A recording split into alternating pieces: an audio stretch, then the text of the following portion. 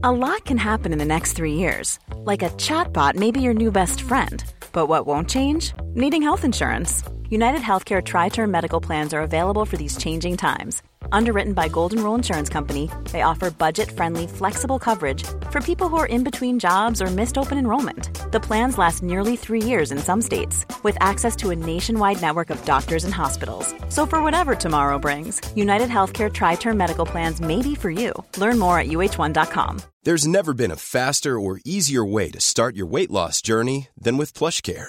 PlushCare accepts most insurance plans and gives you online access to board-certified physicians who can prescribe FDA-approved weight loss medications like Wegovy and Zepbound for those who qualify.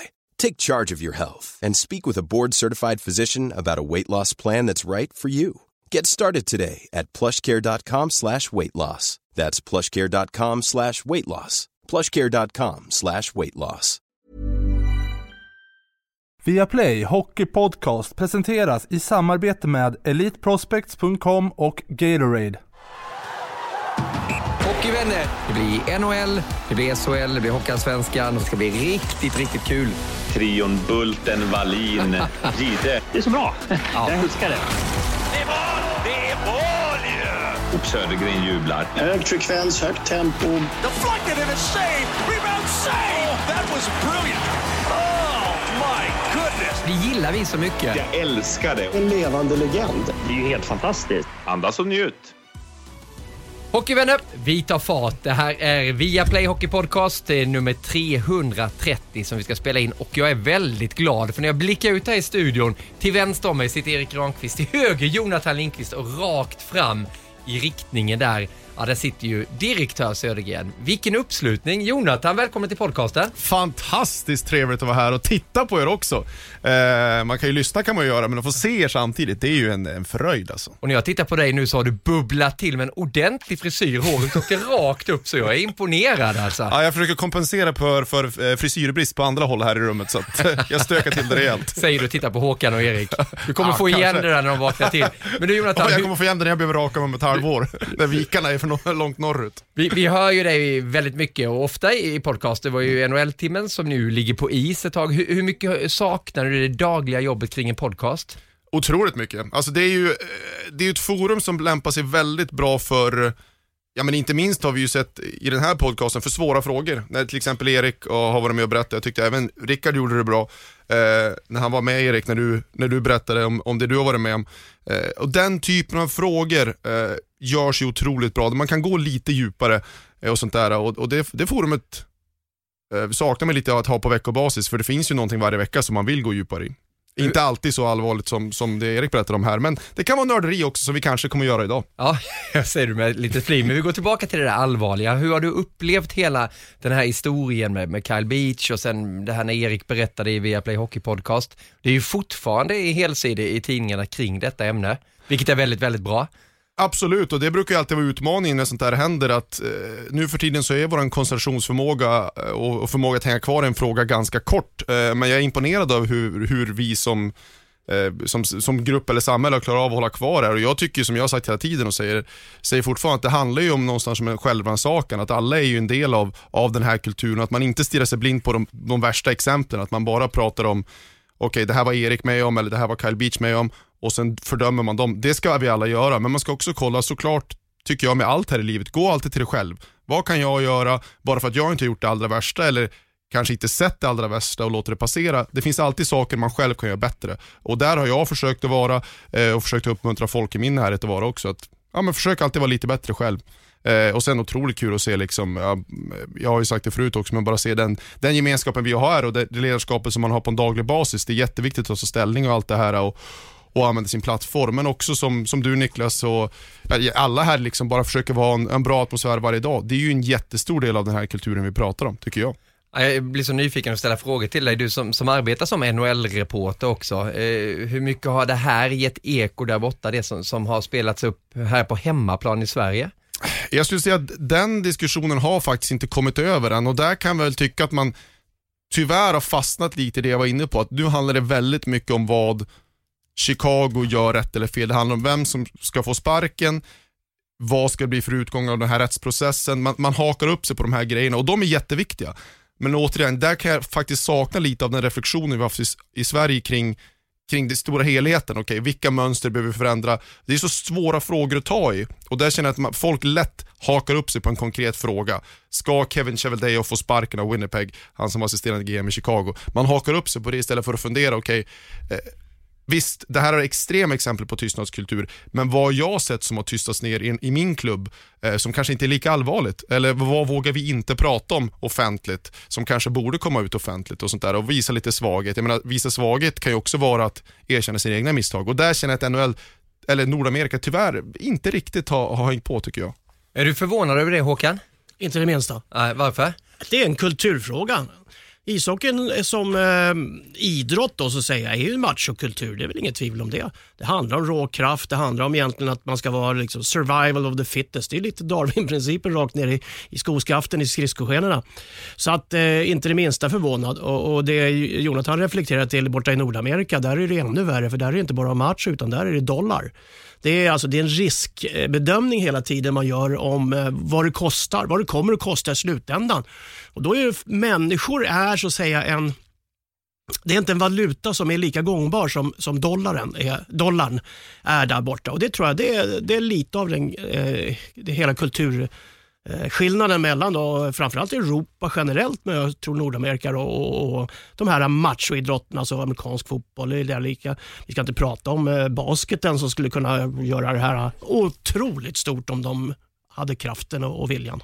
Där slår ju Håkan huvudet på spiken, och många kan ju tycka att NHL uttrycker sig lite kantigt i det här, att Chicago kanske inte har sträckt ut tillräckligt med händer, och allt det här beror ju precis på det Håkan säger. Det beror på dollar, för att de skyddar sig bara mot stämningar, och där kan man ju såklart debattera, är det värt att framstå så kantig i offentligheten för att ha maximal chans att klara sin rättsprocess?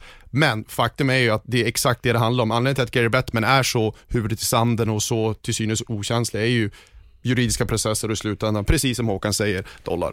Alltså Bettman är ju en advokat i grund och botten, och det språket han använder, det är ju liksom det är en liten grusväg emellan alla eventuella fallgropar. Han är ju inte i närheten av att trumpa i klaveret, va? Så att vad man än tycker och tänker om hur han uttrycker sig, så är det bara baserat på att ingenting ska kunna användas emot mig. Nej.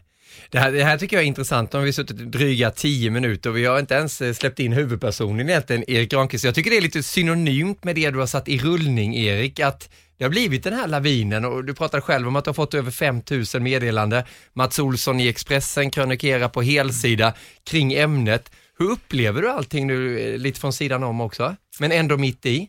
Ja, personligen så är jag tacksam att många vågar ta ställning, många vågar prata.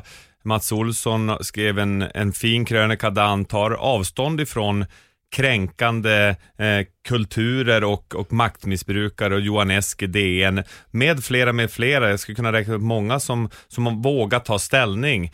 Men det viktiga som har kommit fram för mig är ju att strukturerna måste ju förändras. Det som Jonathan och Håkan pratar om här, att den här machokulturen inne i rinken, så handlar det om att bita ihop, kämpa för varann, vara tuff och modig, både med och utan puck. Men utanför så handlar det om att skapa stöd, att kunna vara människa, att våga vara sårbar.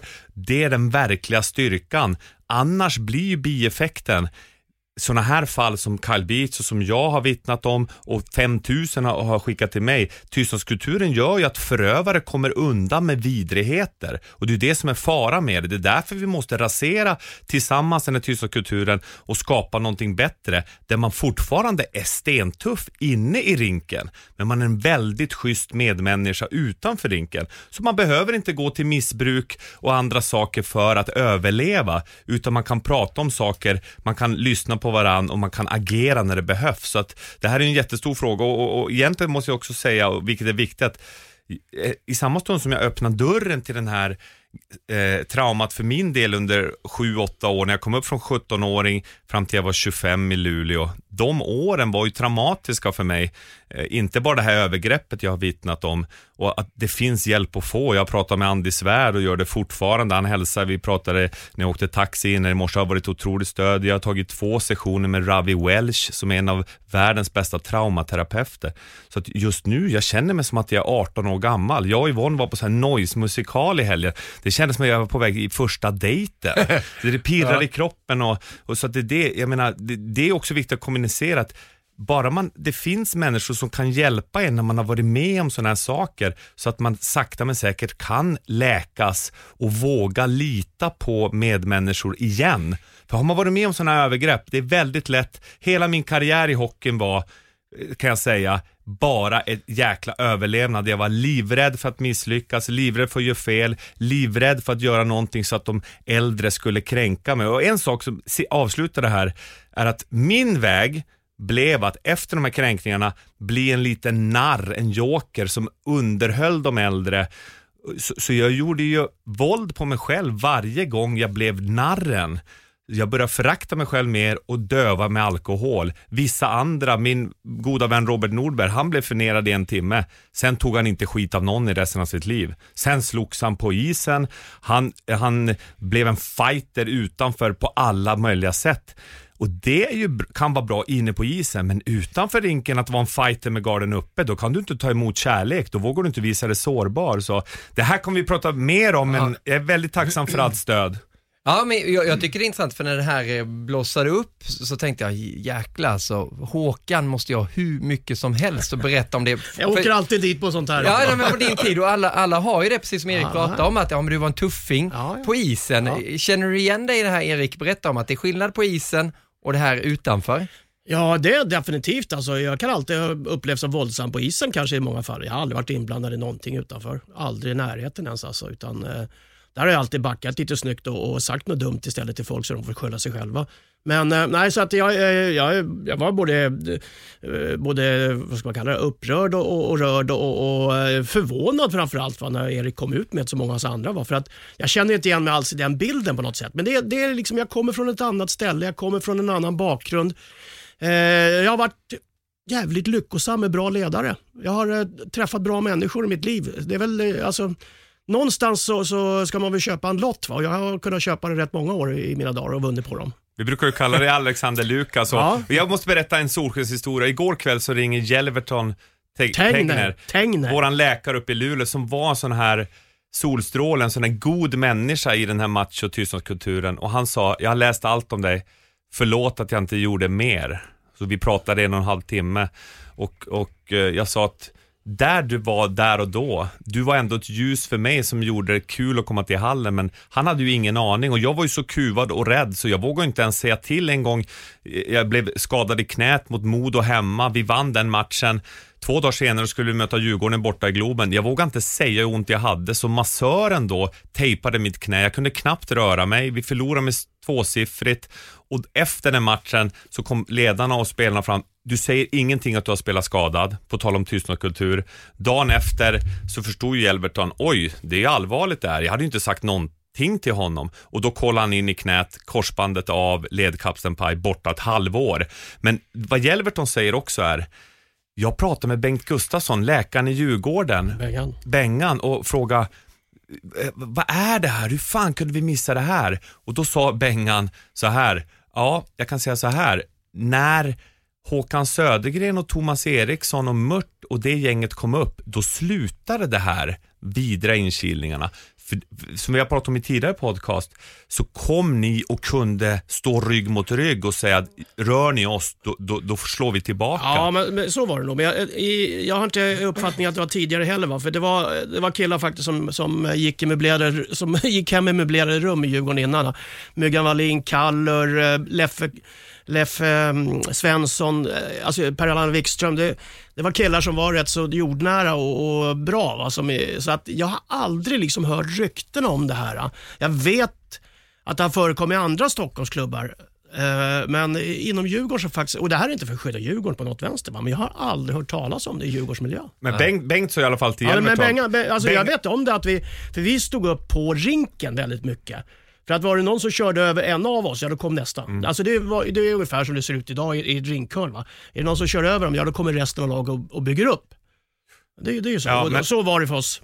Exakt, men det som var fint var dels att Hjelmström hörde av sig och en fin, han bor i Helsingborg nu så vi ska golfa till sommaren och han är en underbar kille som också har varit väldigt viktig för hjärnskakningar i hockeyn och han berättar också att NHL tog över honom den 10 år sedan och ville ta del av kunskaperna, men när han sa vad som behöver göras, då drog de öronen åt sig. Lite det här att det här är en expert som vi inte kan ta med för nu riskerar vi stämningar och så vidare. Så att Hjelmström sa att den här tystnadskulturen som jag vittnar om och många andra med mig nu, den lever i högsta grad fortfarande i hockeyn och måste bryta. Så han stöttade också den här processen att bollen är i rullning. Alltså jag vill inte dra ner det här samtalet på den nivån som jag brukar, men jag måste ändå... Alltså när jag hör 2 norrlänningar ha ett samtal på 1,5 timme, då blir jag förvånad. Alltså, men de bor i Helsingborg, båda två i närheten i alla fall. Ängelholm. Är det liksom så här, och sen är det tyst 20 sekunder, så kommer nästa. Men Skåne är ju underverk. Ja, men sug bara in namnet, Jelveton. Ja, och sen är det Tegner eller Tegner? Ja, det är Tegner. Ja. För att jag hade med honom i fotbollsstudion för ett tag sedan och då fick jag verkligen träna på det. För jag sa också Tegner först, men Tegner ska det vara. Du Jonathan, du som är mycket yngre än oss andra här. Oj. Och har ju levt med hockeyn också, är ju nära vän till flera spelare som har lyckats på väldigt hög nivå. Hur var det i din tid när du kom fram just med sådana här saker? Ja, men det är klart att man har hört historier. Det här är inte bara att det hände för 30 år sedan. Det är klart man har hört historier, så är inte det mina historier att berätta. Men det är klart att det finns kvar, men sen blir det ju också bättre. Och där tror jag också att på den nivån, lite som Erik var inne på, så tror jag att det är ju mindre klubb, håller på att säga, desto mindre insyn där och offentlig granskning där, desto större risk är att någonting händer. Och där kanske vi har en roll ändå, liksom, om man tänker på medieperspektivet, att man vet att okej, det är folk som kollar och ställer frågor, och återigen, där kan man ju ännu mer, tycker jag, om man ska gå tillbaka till början och lite självrannsakan. Men det spelar ju roll, liksom, tror jag, att det finns en granskning. Sen tycker jag ska bara fylla på det när vi pratar om tystnadskulturen, för jag tycker att det är intressant när man kan se vi pratar om 2 olika tystnadskulturer. Jag tänkte på det när Håkan sa det med NHL och pengar och här, att på något sätt så möts den ekonomiska tystnadskulturen i NHL, det är ju vad vi ser när Hjelmström blir avfärdad. Ja. Med macho-tystnadskulturen som finns i hockeyvärlden i stort. Och det är därför det här var inne på att NHL har liksom ett dubbelbottnat problem. Här i Sverige upplever jag att vi inte kanske har samma problem av att den ekonomiska drivkraften är så stor. Att där i NHL så sitter de så här, okej, våra highlight-paket, vad har vi? Vi har slagsmål, vi har tacklingar, och så kommer den här svensken och säger att okej, vi kanske måste sluta med det här. Annars kommer det fortsätta. Och nej, just det. Och sen har vi stämningen. Och då är vi tillbaka på att prata med Bettman där, att okej, han kunde aldrig erkänna sambandet mellan alltså hjärnskakningsproblematiken och tacklingarna. Och det var inte för att han inte förstod det. Bettman är smartare än någon av oss som sitter vid det här bordet, och vi förstår alla 4, utan det är för att han förstår det ekonomiska. Så där, det är väl det som jag säger, nu går jag tillbaka till det första ämnet, men samtidigt svara på din fråga, vad jag har sett som verkligen står ut med NHL och som jag tycker vi ska tänka på här i Sverige, att akta oss för när det ekonomiska blir för stort. Men med det sagt, såklart, tystnadskulturen finns, och där är det ju alltid vart vi drar gränsen. Okej, vi kanske inte långt ifrån alla har sett ett sexuellt övergrepp begås och var det tyst om det, men vart går gränsen liksom? Man kanske man släpper några skämt som inte borde släppas, och sen kanske man släpper någon som har gjort något dumt och varit otrevlig mot personalen på restaurang eller vad det må vara liksom. Vi släpper det. Och där någonstans måste man tänka liksom, vart drar vi gränsen? Vad är okej och inte? Ja, jag har bara tänkt på en sådan sak som man själv växte upp med. Det var ju den här, vi har ju pratat om det i podcasten också, den här kultfilmen som det blev, Youngblood. Där det var så givet och uppenbart att man slängde upp en kille på massagebänken. Det var inte ens massagebänk utan ett vanligt bord då. Och så tog de upp rakhyvlar och allting. Det var ju någonting, det fick man ju se i väldigt tidig ålder. Sån här är hockeymiljön. Det där är ju inte okej. Hade det varit en film som fortfarande hade figurerat, nu tittar ju inte dagens ungdomar på den, hoppas jag, så hade det ju behövt klippas bort omedelbart. Det kommer ju från sådana här gamla stamriter när du ska göras från pojke till man och liknande. Alltså om du skulle ut och fälla en buffel med ett träspjut, eller om du skulle behöva gå på skidor 2 mil. Eller, alltså, det finns ju så många sådana här moment som någon har kommit på att oj, det här är bra. Men det är ett sätt så att säga att inte bara liksom, men det är ju för att fästa sin egen position på något vänster lite högre än vad den kanske är. Så att det kommer ju av väldigt gammal historik, det gör det ju, va? Men sen så förfelas den och förfäras man gör den på många ställen. Jag tycker också att där ska man göra en viktig åtskillnad, för att de här stamriterna vi pratar om, Håkan, eller den typen av test är ju oftast kopplat till någonting som är relevant. Jag menar, om jag går till mig själv, jag är ju gammal nog har gjort lumpen, håller på att säga, och där testades ju extremt. Men alla de testen hade ju ett syfte. Det var okej, nu ska ni springa 2 mil med packning liksom. Det är för att ibland, om du hamnar i ett krig, så kanske du måste springa 2 mil, annars kommer du bli ihjälskjuten liksom. Och de har ett syfte. De här riterna vi pratar om här har ju inget praktiskt syfte. Det är ju bara någon sorts maktdemonstration, eller vad vi nu ska kalla det för liksom. Eller, jag vet inte vad vi ska kalla det för, men det är ju helt liksom, jag menar, om du då har inte vet jag, du vill testa någonting som har ett syfte, då är det ju det må vara en sak liksom. Att du har hårda fystester på ett hockeyläger och du liksom blir jobbigt och man kanske till och med kräks. Ja, men visst, det är ju en del av att testa vart din gräns går. Medlemsklubbar har alltid en rit för att du ska komma in. Du måste passera ett nålsöga på ett eller annat sätt. Och alla de här sakerna, alltså det kommer ju av en form av härskarteknik, eller vad man ska kalla det, från då, som bygger på att du måste kvalificera dig för att vara med i vårt sällskap. Vi är lite bättre än vad du är, och ska du komma hit, ja, då måste du klara av det här, då måste du göra det här. Och så agerar ju många för att de tror att det är ett väsentligt viktigt moment för att visa mognad för en junior som blir en senior eller liknande, va? Och det är liksom det är någon historisk kunskap som har förfelats på vägen fram och blivit egentligen bara ett sätt att visa sin maktfullkomlighet. Och sen finns det ingen förståelse för vad sådana där trauma kan påverka. I mitt fall ledde det raka vägen till missbruk och en offerposition så länge jag spelade hockey. För vissa andra så skyddade de sig genom att bli fighters, och det tog sig andra uttryck. Flyktiga förbindelser och så vidare, problem i nära relationer och allt spelmissbruk som är vanligt vi ser nu till exempel. Men problemet är ju att i mitt fall, bara för att avrunda, att jag blir ju inte bättre målvakt av att 4 vuxna män håller i mig, sätter på mig ögonbilder, rakar bort allt hår på könet, på kroppen, på huvudet, pissar på mig och gjorde ännu värre saker som jag inte ens minns i första gången jag berättade om det här traumat. Och det kommer ju aldrig att göra mig till en bättre målvakt, utan det är bara, sen blir hockeymiljön förenat med den värsta övergrepp jag har varit med om. Och tack och lov så har jag gjort så mycket terapi, fått bra hjälp, och nu umgås jag med människor som som är underbara, kärleksfulla, schyssta. Och titta på Liverpools Instagramflöde där Jürgen Klopp kramar om rookie som ska göra sin första match. Han får en kram när han går ut, man ser att han är nervös, han ska ut i det okända, men han får stöd av alla. Det är så idrotten ska vara. Ja, det är verkligen så. Jag tror vi stänger det här ämnet för den här gången och kommer öppna det flera gånger. Det är magiskt att se vad som pågår där ute nu, den här förändringen som verkligen går åt rätt håll, och det finns ännu mer jobb att göra. Jag vet, Erik, att du kommer inte tystna, och det kommer inte vi heller göra såklart. Men vi går på det som vi älskar, hockeyn såklart. NHL rullar ju på i fart, även då fast ett lag som Ottawa har fått stanna av en aning. Det var ju covid där, och det ställer ju till det. Vi kommer komma in på det, men det spelmässiga. Jag får intrycket, om man läser mycket om, att hockeyn är roligare än någonsin. Vad säger du om det, Jonathan? Stämmer det? Jag tycker ju det.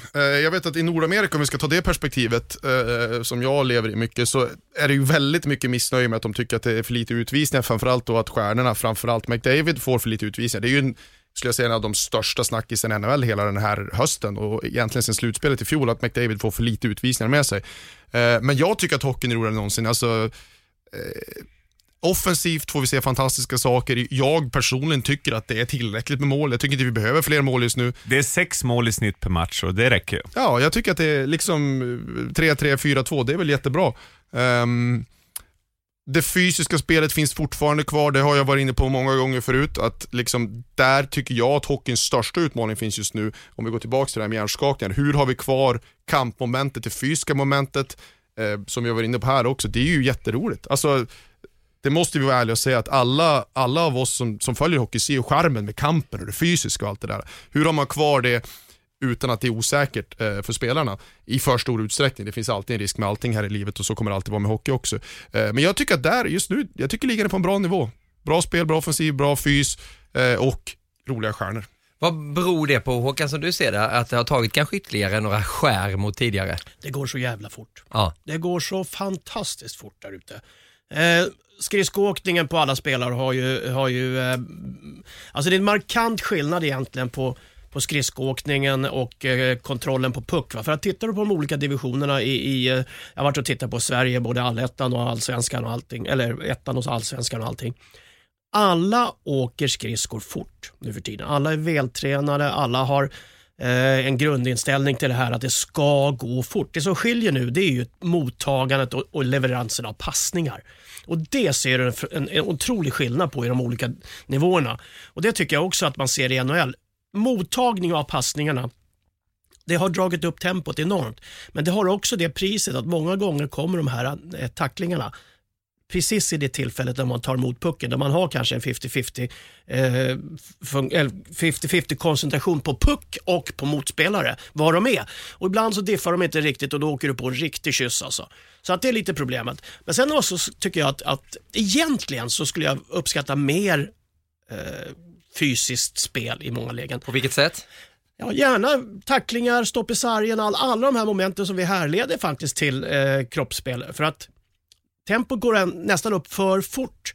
Man hinner inte hålla ihop lagen. Det är ju stora utmaningar för de 15 sämsta lagen. Att de har inte tillräckligt bra backar som orkar följa med forwards. Man har inte tillräckligt bra forwards för att orka följa med backarna ner i det defensiva jobbet. Och det är det som skiljer agnarna från vetet i alla serier i Sverige också till exempel. Så att den delen måste man utveckla mer om man ska kunna få ett bättre fungerande lagspel nu. Och det är både i NHL och i SHL. Att just det närkampsspelet och tacklingar för att få ner farten på motståndare. Jag kan hålla med där väldigt mycket, både nummer ett, det du säger Håkan, jag var såg Modo hemma i Övik mot Vita Hästen och just alltså skridskoåkningen visst, men för mig är det absolut kvaliteten, alltså puckbehandlingen, och jag tänkte väldigt mycket på skotten också, vilken enorm skillnad det är på skotten, alltså det har jag inte riktigt tänkt på förut. Men nu vad beror det på då, tror du, Jonathan? Alltså träna skott kan du stå... Jag tänkte så här att om du ska kunna skjuta bra så måste du för det första ha din egen position rätt. Den kan vara lite fel för du går anpassa det lite. Men sen är det helt och hållet passningens kvalitet. Att den är på det stället så du kan skjuta. Och frågan är ju vad den som passar tänker. Tänker han på att jag måste bara göra mig av med pucken? Eller ska jag servera den på fat? Precis, ja exakt. Och du kollar de bästa passarna i NHL, det är ju en vetenskap liksom. De tittar ju på var står skridskorna på vätsken liksom. Vart vill han ha en deci från bak i skridskon eller hur så vidare. Och vissa vill skjuta, någon vill ha sitt direktskott 2 decimeter längre fram. Och då kan de här liksom, spelarna se det och faktiskt uträtta det under en match. Det är fantastiskt. Men de grejerna känner jag lite. Men om vi går tillbaka där med farten, så det är någonting jag hör när jag pratar med spelare framförallt. Spelare som har gått emellan ligorna, gått emellan NHL och gått emellan SHL och kanske andra ligor i Europa, varit i Tyskland eller Schweiz och där, att det nästan är, framförallt här i SHL, att det är för mycket fart. Det är bara att åka och liret försvinner. Och där, jag håller med dig Håkan, där jag kan tycka, jag skulle vilja se lite slappare bedömningar på fasthållningar. För den kan jag känna att det är inte en sån grej som bromsar upp de här spektakulära aktioner i mittzon. Det här är en arvtagare till Wallin med ryggsäckshockeyn alltså direkt. Ja, precis det jag såg faktiskt. Jag tittade på Rickard Wallins Färjestad. Om du ser Rickard Wallin när du ser mig, då är jag väldigt nöjd. Jag säger det och så får alla dra sin egen slutsats. Då är det ju chef också, Jonathan. Exakt. Nej, men just det där, man släppa lite grann i sarghörnen. Okej, låt dem ha fart genom mittzon. Ingen människa kommer ju kunna ta tag i någon med näven i mittzon. Och visst, inga hakningar och sånt där, men lite ner i sarghörnen så vi får lite buffligt, det blir lite grisigt och sen så blir det lite mer lir och då får sådana som Dreisaitl och Kucherov åka runt och slå sina flippar med någon som hänger lite på dem. Det blir kul. Ja, det var det vi såg i Löfbergs Arena. Luleå mötte Färjestad då, med Rickard Wallin gjorde sin 3:e match och har nu börjat med en förlust och sen har de vunnit 2 raka, först mot Rögle och sen då mot Luleå, och det vi såg var just mer hakningar, lite mer spelförstörande moment. Det blev en grinig match med mycket känslor och det var väldigt kul. Det var ju i söndags tror jag den matchen var. Niklas tittar snett på mig, jag förstår att det var fel dag då, men precis som du säger där Jonathan, det var lite mer spelförstörande moment, men det gav ett annat element till hockeymatchen. Ibland när man ser Luleå spela och även vissa andra lag, så det går i 190 åt alla håll, men det blir inte så mycket målchanser och händelser men det var däremot i den här matchen, och det var framförallt ett fysiskt element som var kul att titta på i alla fall som åskådare, och Valle var nöjd, och han har faktiskt till och med varit med och poängtera vissa saker i spelet som de gör lite bättre, bland annat stick on puck, alltså blad mot puck är någonting som ser bättre ut för Färjestad nu sen Rickard kom in, och ja, det är en fråga vi kan ta vidare också. hur dels ryggsäckshockeyn, är den på väg tillbaka, frågetecken? Ja, och du hoppar in på SHL istället här och lämnade NHL. Förlåt. Men det gör absolut ingenting. Ämnet är ju väldigt brett där. Men okej, alla hockeyvänner, du får be om ursäkt lite det jag kom in på här. Men just den sporten jag kommer från, innebandyn, har ju blivit att den går för snabbt. Alltså man hänger inte med. Jag tycker inte det är kul att titta på innebandy för att det går alldeles för fort. Man hinner inte ens se det tekniska briljansen spelarna har. Kan det vara något för hockeyn också, att det kommer gå för snabbt, tror du? Ja, men jag håller med dig, Niklas. När jag jobbade i Sundsvall på Dagbladet så var ju Har det verkligen gått fort på Dagbladet i Sundsvall någon gång? Nej. Ja, det är en plantskola. Ja, det är många bra. Bjurman över där, Niva var det där. Ja. Och så jag då såklart. Det är jag, Bjurman och Niva. Man brukar ju säga den stora treenigheten. Tres amigos som det kallas för. Snäppet efter kanske. Det är poddutbildningar som är uppe. Nej då. Men just det du sa, Niklas, att jag tyckte till och med om man tar innebandyn som sport som sådan, att det var ju roligare när man gick ut och jobbade Division 3. För där var det lite mer lir fortfarande, att det var så kliniskt och gick så fort redan då. Och där har du ju, innebandyn har ju det problemet då, att där kan du ju inte göra någonting spelförstörande. Och ja, det är ju liksom extremexemplet där det liksom det går för fort. Jag håller med dig, och där är ju hockeyn absolut inte, men det är ändå en väldigt valid jämförelse som lite grann visar vad jag tycker att man inte vill komma med hockeyn. Det ska vara lite hafsigt och lite grisigt och sådär. Och lite hakningar och tillbaka till den här tiden. Ja, men jag är så fasthållningar, så jag släpp fasthållningar. Får du tag i någon så låt dem hålla. Inga tröjdragningar. Vänta, hör jag rätt? Var det bättre förr alltså?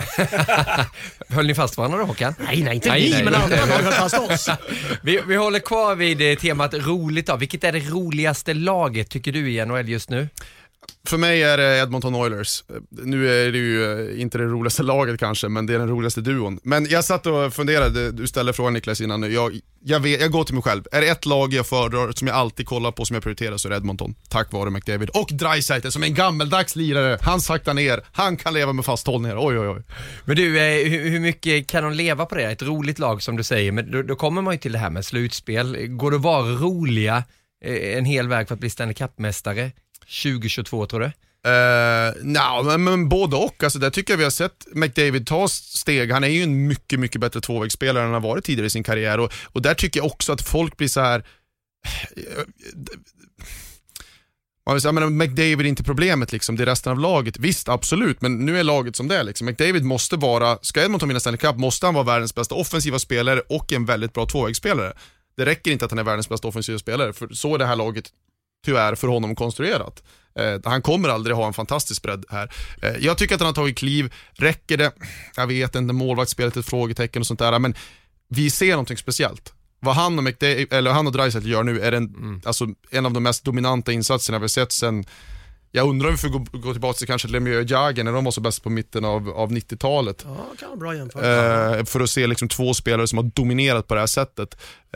Så jag tror, alltså normalt sett är det en lagsport och det räcker inte med individuell briljans, men normalt sett ser vi inte så här bra spelare, så att vem vet. Ja. Håkan, när du går upp och kissar för tredje gången på natten ungefär vid 03, 04, 00-tiden. Vi håller den attityden. Ja, men du har ju berättat. Okay. Jag har ju berättat själv i podcasten att du är uppe på nätterna och så slår du på. Vilket lag vill du ska spela helst då när du knappar på Viaplay? Alltså, det är nästan så att settingen, vilka som möter varandra, är lite mer spännande. Man vill ju ha 2 lag som spelar rätt bra ishockey, och jag kan gärna sätta mig och titta på en Edmonton-match, men då är det på andra kissningen då, för det är ju rätt sent som man börjar. Nej, men sen är jag ju också sån där, alltså, jag är de här original 6-lagen på något vänster. De har fortfarande kvar mystiken hos mig, för att det är de jag växte upp med. Så de ligger med varmt om hjärtat, och några som jag tack och lov inte ser så mycket, för de är dåliga, men som jag egentligen hade hoppats skulle vara bättre, för hela miljön och allting runt Montreal Canadiens är ju fantastisk.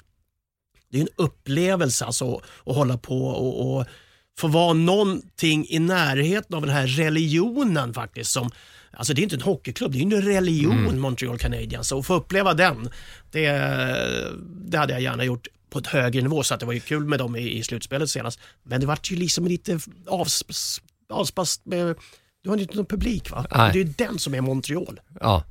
Ja, men om man tittar på det och stannar vid hög höjd, Colorado Avalanche, Erik, det brukar ju bli lite målfäste. Vad säger du om det här med att spela roligt och spela effektivt? Mile High City, de var ju inte nöjd med sitt målvaktsspel till exempel, och tog in Kemper istället och försöker gå längre än vad Grubauer mäktade med i slutspelet i fjol, och det laget tycker jag är otroligt roligt att titta på. Nu är ju McKinnon tyvärr underkroppsskada för tillfället, men ledda normalt av McKinnon, Rantanen, Landeskog och så Cale Makar, den här underbara backen, och sen Andrei Burakovsky och Kadri Nichushkin, något sånt uttalas det ju. Burakovsky gjorde 3 assist i natt i segern 7-5 mot Ottawa, som haft problem med corona som alla vet, men det är ju laget, om de får ihop målvaktsspelet och defensiven, så kan de ju definitivt gå hela vägen och vinna Stanley Cup. Ja, det var några roliga lag. Vi måste ta fram något tråkigt också, Jonathan. Hur självklart är det att säga ett lag som börjar på A? Eller spinner du brukar inte välja det självklara, du. Ja, jag brukar inte det, men alltså det är, för att citera Robban Broberg, det är öken alltså. Fröken. Och då hamnar vi på Arizona. Ja, alltså såklart. Arizona det är så mycket. Nummer 1 så är de ett av de sämsta lagen under lönetagseran så här långt den här säsongen. Det finns ingen riktig stjärnkraft. Vi har svenskar, men inte riktigt svensk perspektiv på det sättet heller. Och så klubben som sådan är ju liksom, är det inte nog liksom. Du har kallat det för en tågkrasch. Ja, det är det. Men nu är det inte ens det. För en tågkrasch, då är det ju det här fascinationselementet där de flesta saktar in bilen och ändå kollar för att av något sjuk mänsklig egenskap. Men det gör man inte ens nu. Jag har inte sett Arizona-matchen den här säsongen. Det ska jag ärligt säga. Vi såg premiären för vi hade dem. Ja, förlåt. Det gjorde jag ju faktiskt. Jag kollar ju på våra sändningar. Nej, okej, jag har sett dem. Jag har inte valt att kolla på Arizona någon gång den här säsongen. Sen har man ju råkat hamna där. Ja. Men varför har det blivit så här då? Det är ju alltid lätt att sitta och lyfta fram negativa saker och de är så tråkiga, han är så dålig och lalalala. Men hur kan det bli så med ett lag i världens bästa hockeyliga där det handlar om att göra pengar först och främst för resultat egentligen? Alltså, det är många saker som spelar i Arizona. Där har vi haft en dålig kultur och det har rapporterats om de har haft jättesvår med ägarsituationer och kanske svårt att locka bra spelare. Men en sak som vi ska säga med Coyotes är att de har haft lite otur med draftvalen. De har varit dåliga väldigt länge utan att få välja högt egentligen någon gång. Jag menar till exempel att hur stor skillnad det var om de var ju 3 från slutet då McDavid-Eichel-draften. Bara en sån sak. Hur stor skillnad hade det gjort om de hade fått McDavid? Jag menar Edmonton vann ju det lotteriet. Egentligen Arizona hade ju större chans att få McDavid än vad Edmonton hade till exempel. Och där kan vi gå tillbaka så att för att ha varit så dåliga så länge så har de inte haft jättemycket tur med draftlotteriet om man jämför med till exempel andra lag. Men ta Rangers till exempel. Som har fått Lafreniere och Kakko eller Devils, Hischier, Hughes utan. De har ju vunnit lotterier och flyttat uppåt. Så ska jag ge dem någonting som är så här, okej, det här är faktiskt inte ert fel. De har haft otur med draftlotterierna. Ja. Men du som gillar lite djurliknelse, du måste gilla Coyotes sen då? Ja, absolut. Jag gillar de här tröjorna. Den har ett speciellt namn, den här ja, just det. Fulsnygga tröjan.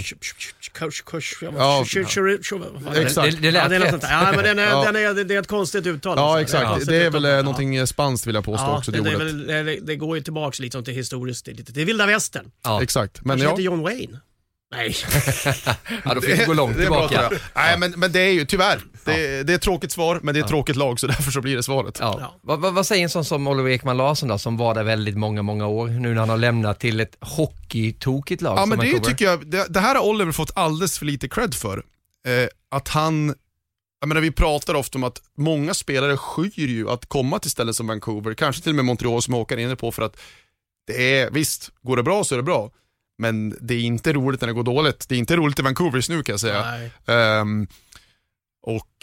Men för Oliver tycker jag att han ändå valde omfamna en utmaning, för han valde ju själv, han hade ju en klausul och kunde styra vart han hamnade och valde att komma till Vancouver.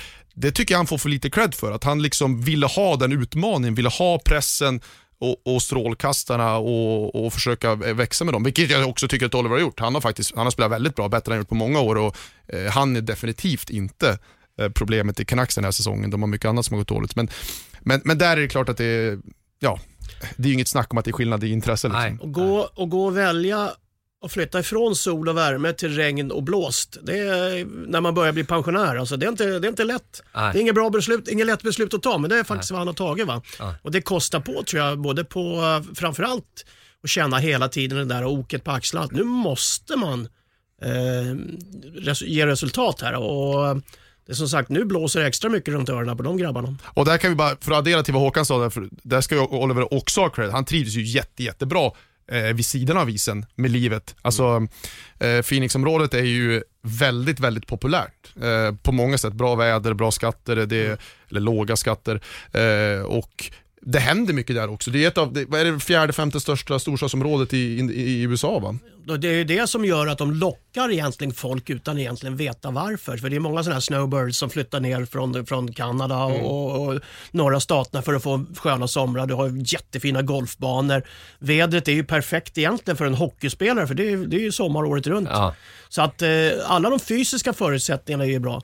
Men sen har de som sagt haft en hemsk ledning, och det är inte bara en. Det är 2-3 ägare som har byggt upp organisationer som har på pappret sett okej ut, men som har gått helt i backen.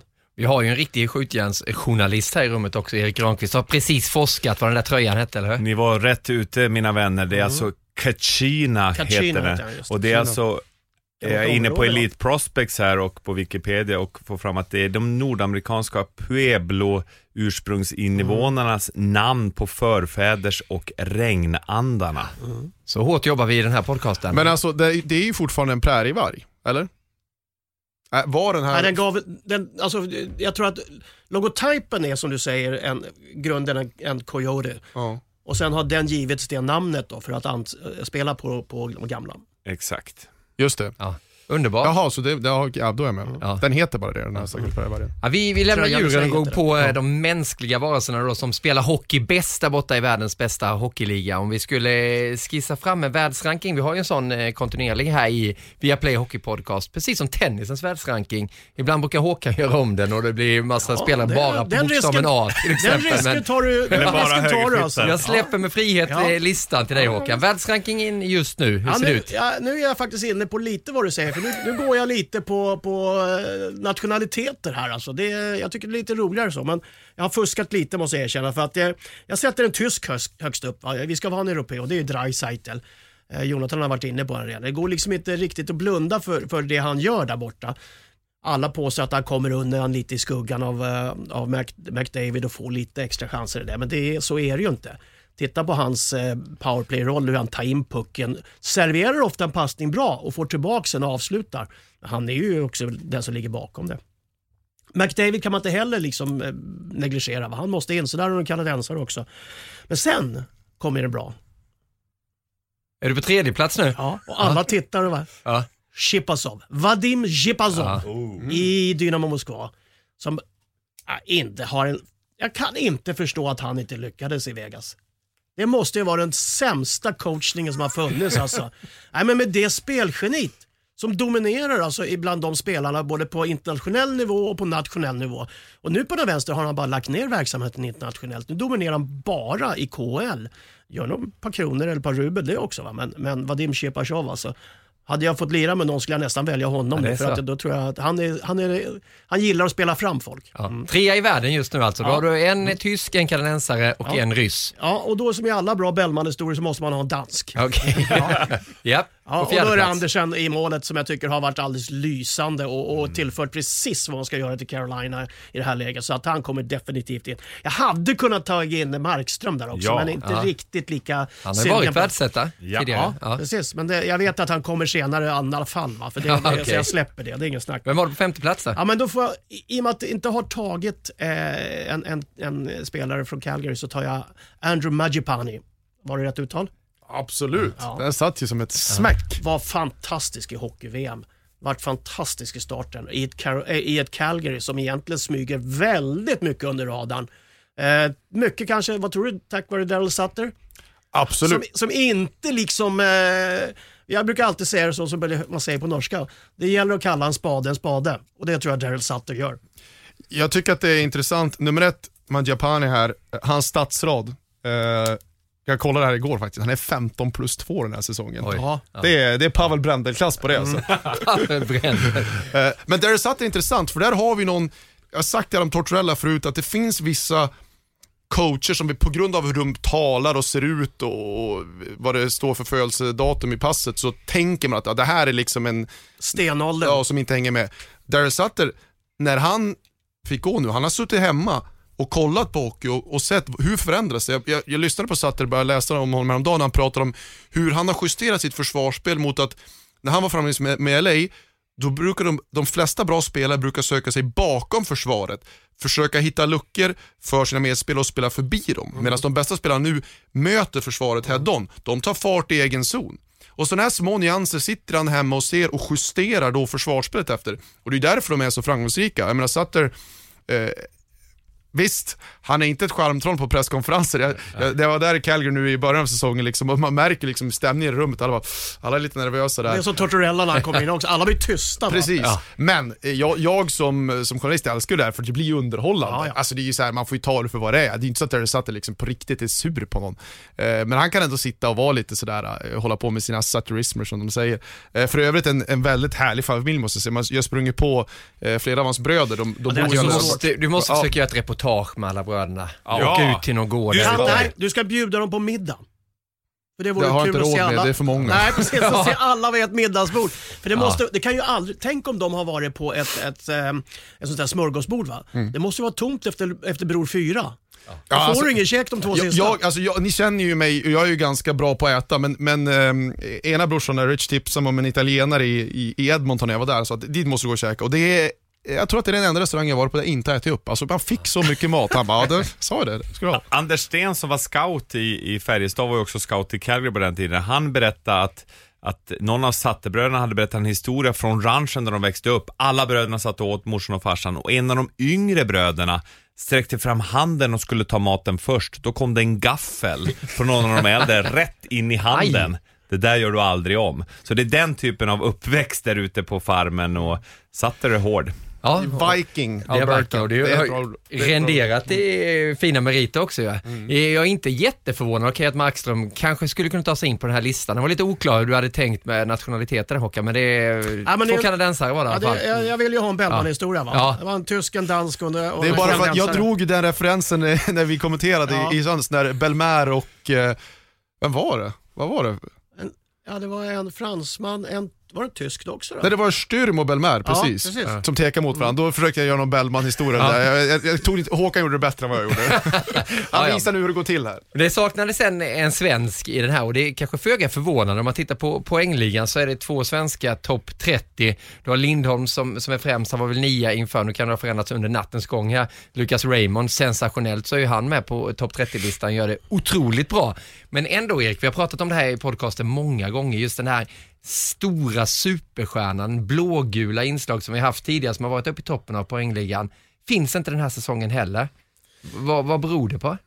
Vi har ju, kära lyssnare kan ju gå tillbaka och återupprepa vad vi har sagt tidigare. Jag går in på Elite Prospects och ser att Elias Lindholm i skrivande stund är nummer 10 i poänglinan, nummer 20 poäng, 8 mål, 12 assist så här långt, och har ju haft en väldigt bra säsong, men för att ta sig in på topp 10 bland världens bästa spelare, då krävs det ju någonting speciellt, och vi har haft förhoppningar på Elias Pettersson eller Mika Zibanejad och Filip Forsberg, men ingen av dem har ju tyvärr, om vi tar Mika i fall, lyckats hålla sig hela så länge så att han har ju haft magiskt poängsnitt, och hade han spelat full säsong så hade han varit med topp 10, men nu har han inte gjort det, och nu känns det ju nästan som att man börjar rikta blickarna ner till Lucas Raymond, som du säger, att det han visar här sin rookie-säsong, fortsätter han att utvecklas, då kommer vi ju, om vi säger vi då med svenska ögon, ha en spelare som är med där och utmanar på det sättet vi vande oss med bröderna Sedin, Peter Forsberg och Marcus Näslund och de här andra riktiga... Alla överviktsgrabbar alltså. på tal om överviktsgrabbar och stjärnglans, vi har ju faktiskt en spelare som är 1 poäng efter ledning i backarnas poängliga med 17-17. Ja, Victor Hedman. Ja. Så att där har vi lite stjärnglans. Precis, men vi kommer ju alltid in på det här framåt, vet vi, när det fanns och det kanske Marcus inte är bra, Näslund. eller vad har Elias för och Lukas för poängtotaler, Erik? Det kanske inte är nu tror jag att de inte är så långt före Victor här, och det är ju inte ett styrkebesked. Nej, men så här är det då, 20 på Elias och 19 på Lucas Raymond just nu. Och det Hedman precis och där för mig handlar det här om Elias Pettersson, och nu måste vi ju vara så här krassa och säga att Elias, jag har ju sett Vancouver en hel del den här säsongen, var där också, han har inte spelat bra nog. Så enkelt är det. Visst, han har lite motsuts i avslutet, men han har inte skapat nog med chanser, så enkelt är det. Tappar självförtroende. Men gör en liten analys vad du tror det beror på. När jag ser Vancouver, så tycker jag att Elias tänker lite för mycket skott faktiskt. Och det här är ju en motsatt kritik vad man brukar se, men en spelare som Elias, för mig, visst, han skulle kunna göra en 40-mål NHL, men han ska i första hand alltid vara en spelfördelande center. Är man så skicklig ska man vara det. Ta McDavid och Draisaitl som ligger i toppen av NHLs målliga tillsammans med Ovechkin. De är ändå i första hand spelfördelare, även fast de gör så mycket mål. Och jag kan se till exempel deras powerplay, så kan jag tycka att det känns fel att Elias är inte så involverad i pucktransporten och tar blå. Han är inte så involverad i spelet. Han står mest och väntar lite, och Ovechkin-manér och sånt där. Och sådana små tendenser, och även i anfallszon tycker jag att han är lite fri på instinkt. Så att jag saknar det spelfördelande momentet i hans spel, om vi ska försöka hitta någonting rent speltekniskt. Men just med de här stora namnen, Elias Pettersson, Filip Forsberg och de här, hur ska Tre Kronor-ledningen resonera där med det formmässiga när det börjar närma sig de olympiska spelen? Ska man gå på namnen, och man vet ju vad Elias Pettersson kan, eller ska man gå på det formmässiga när det närmar sig? Hur resonerar du, Håkan? Du måste ju faktiskt ha den känslan, den fingertoppkänslan som Garpen ska på något vänster hitta nu under sina resor borta i Nordamerika, när man pratar med spelarna, liksom, vad har de för inställning framförallt? För när det kommer till den här delen, när du inte har egentligen en stjärna som producerar som en stjärna ska, eller förväntas, ja, då handlar det ju om inställningen. För att då måste du förstå att om du inte är där framme och petar in alla puckar, ja, vad ska vi ha dig till då? Ja, då måste du ha tanken att du ska bidra med någonting lite längre ner i räckorna i laget för att kunna vara ett vinnande koncept totalt. Så att vi måste alltid inse att vi kommer aldrig, skulle jag vilja säga, för vi har inte den mentaliteten riktigt. Vi kommer aldrig ha de bästa stjärnorna i vårt lag. Vi kommer ha de mest ödmjuka spelande lagspelarna. För det är det svensk hockey alltid har skördat sina framgångar på. Sen kan man ha haft några superstjärnor, men det är inte det att de har varit och blivit superstjärnor när de har spelat i Tre Kronor, utan det har de blivit senare efter att de har blivit med på framgångsvågen i ett Tre Kronor som är baserat på laginsats. Och där bör man ju också tänka, en sån som Niklas Bäckström, när behöver han komma in i det då för att kunna gå maximalt då vem ska han i ett passa? OS? Ja. Vem ska han passa till? Ja. Nylander, William. De hade ju bra samarbete i VM 2017. Det stämmer det. Ja. Om det nu blir OS. Och vad tycker alla om OS? Peter Sibner, som är vår krönikör på eliteprospect.com, känner så här kring de olympiska spelen. Jag har egentligen aldrig gillat OS. Det innehåller alldeles för mycket jag inte begriper eller bryr mig om. Egentligen är jag inte särskilt idrottsintresserad alls. Hockey och golf är mina stora passioner i livet. I ungdomen intresserade jag mig lite grann för fotboll. På sistone har jag fått ett växande intresse för baseball och framförallt amerikansk fotboll. Och det är ju idrott såklart. Men i övrigt? Nej, det finns så mycket annat i livet som är kul. Sporter där folk springer fort och hoppar högt eller långt, eller simmar eller dansar eller fäktas eller jonglerar i ringar, det har aldrig legat mig särskilt varmt om hjärtat. Längdskidåkning är möjligen kul för den som inte gillar att bli solbränd. Utförsåkning har i mina ögon alltid varit en sysselsättning för folk som inte vet hur man eldar igång en bra afterski. I somras var det tydligen någon form av OS. En mycket deppig historia inför tomma läktare i Japan där folk sprang runt i munskydd och gjorde sponsorer och politiker nöjda. Jag upptäckte det först efter ett par veckor när det svenska damlandslaget i fotboll tog sig till final och hade öppet mål för guldmedalj. Då brann det ju till i folksjälen en stund. Jag slog på tvn och såg andra halvlek och då föll de ihop och förlorade på straffar mot Kanada. Det var väl karma från Lillehammer antar jag. Om bara 2 månader är äntligen dags för hockeyn att göra comeback i OS. Eller ja, hockey var ju med i Sydkorea också, fast utan NHL-spelare. Alla skyllde på NHL, på Gary Bettman och de giribukade ägare som bara tänkte på den egna plånboken. Pengar går före idrottens bästa, sades det. Men att Gary Bettman och Bill Daley är rena rama Moder Teresa och Dalai Lama i jämförelse med de skurkar som rör sig i olympiska kretsar. De som vägrade betala en enda krona, inte ens försäkringskostnaderna, för att få in 200 av världens bästa hockeyspelare till ett event där de kontrollerade varenda krona som ramlade in. Det pratades det inte särskilt mycket om. Själva turneringen, ja, Sverige åkte ut mot Tyskland i kvarten och det behöver vi väl inte heller prata så mycket om. OS med NHL-spelare är en helt annan sak naturligtvis. Då kan till och med jag bortse från joggingoveraller och dopingtjafs och 2 veckor med halfpipe och snowboard i pauserna. Jag kan till och med sluta irritera mig över det faktum att OS numera alltid tycks tillfalla den diktator som betalar bäst. Eftersom NHL och IHF inte alltid har varit de bästa vänner så är OS i dagens läge det enda tillfälle vi har att få se hockeyns bästa spelare representera sina nationer i ett möte där alla de bästa är med. Faktum är att hockeyn bara har fått avnjuta ungefär 12 sådana turneringar genom alla tider. 5 Canada Cup, 2 riktiga World Cup, 5 OS. That's it. 8 år sedan senast får vi alltså äntligen ett OS där alla de bästa spelarna är tillgängliga. NHL och IHF och IOK är inte direkt de sötaste av vänner och jag trodde nog att den här konflikten skulle bli min långvariga så här. En hel generation superstjärnor som faktiskt ut och går miste om chansen att representera sina landslag på absoluta toppnivå. Connor McDavid, Jack Eichel, Nathan McKinnon, Leon Draisaitl, Austin Matthews. Men pandemin kan faktiskt vara att tacka för att vi nu får se dem i OS. 2 veckors exponering mot den växande marknaden för proffsidrott i Kina lockade såklart för NHL, samt påtryckningarna från ett allt starkare spelarfack. I spåren av pandemin måste både spelare och ligan ta alla möjligheter de kan för att kompensera de förluster som uteblivna publikintäkter har inneburit.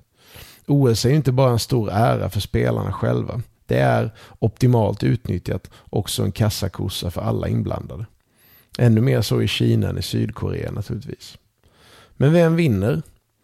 Ja, allt talar ju för Kanada. För det gör det ju alltid. Men 1998 satt en glödig Dominik Hasek stopp. 2006 la de fälleben för sig själva. Och 2010 krävdes det förlängning för att de till sist skulle kunna slå lillebror USA i finalen. Och där har vi ju skärmen med OS. Det är en kort turnering. På 2 veckor kan mycket gå snett och mycket gå rätt. Det finns i mina ögon 3-4 länder som kan utmana dem. Och däribland Sverige. Ungefär som alltid alltså. Det börjar bli dags att damma av toppluvan, vikingahjälmen och 3 kronor-tröjan. För om 2 månader är det dags. Och då sitter även en OS-hatare som jag här hemma bland palmerna i natten och tjoar. Äntligen, som Gert Fylking sa. Ja, det dök en gammal kompis till dig upp, Håkan. Gert Fylking. Äntligen avslutar med det här Sibnus. Han är ju inne på det. Det var ingen OS-pepp på honom. Nej, och jag trodde faktiskt det var Nobelpriset som vi skulle få höra också på litteraturen där på slutet. Ja, men det är alltid angenämt att lyssna på Peter Sibno och vad han skriver och hur de arbetar på elitprospect.com. Det är ju fenomenal hjälp, framförallt för oss i vårt yrke också. Men det han är inne på här då, att inte han har känt den där OS-peppen och att det inte är så ofta det har varit den här stjärnglansen vid stora tillfällen. Det är inte så ofta man har fått mäta krafterna mellan de främsta spelarna. Hur skulle det vara nu, tror du, om det blir turnering i februari? Det vet du inte med tanke på corona. Nej, det är det, va? Och just hela den här hypen bygger ju oftast på att du kan bygga upp förväntningarna.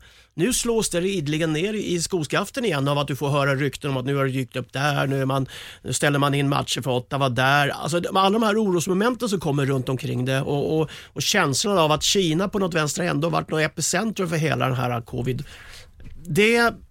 Det gör ju riktigt att man inte vågar se fram emot det, att man inte vågar spekulera så mycket som man kanske skulle göra för att få fram de här stjärnorna och liksom tänka och smaka lite på grejen. Så att jag är fortfarande där. Den dagen de står på isen och de släpper pucken, då ska jag börja glädjas åt det.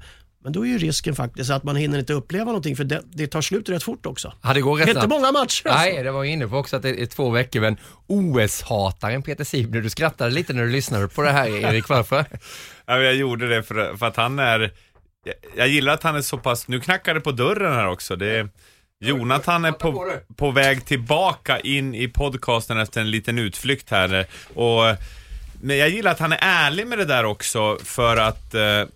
Vissa gillar ju inte de här sporterna som dyker upp var 4:e år när det är OS, och jag personligen brukar sitta ganska fastklistrad oavsett om det är curling eller om det är vilka sporter det är som man inte kollar på normalt, men att vi har ju längtat efter bäst om bäst, men när det här kom att Ottawa var tvungen att skjuta upp några matcher och Bill Daley och Gary Bettman sa att ja, men nu kan det bli så hörde jag Biden, presidenten, sa att kanske USA ska bojkotta överhuvudtaget OS och inte skicka någon.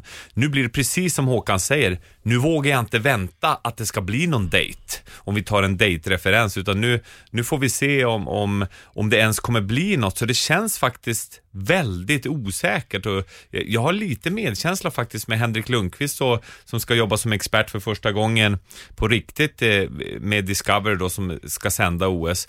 Om det inte blir bäst om bäst, vilket otroligt antiklimax. Och vi sa det förra veckan, Håkan sa det, att 10 januari ska ju beslutet fattas om NHL-spelarna åker eller inte. Vad tror du NHL vill egentligen, Jonathan? Nej, de gillar inte OS.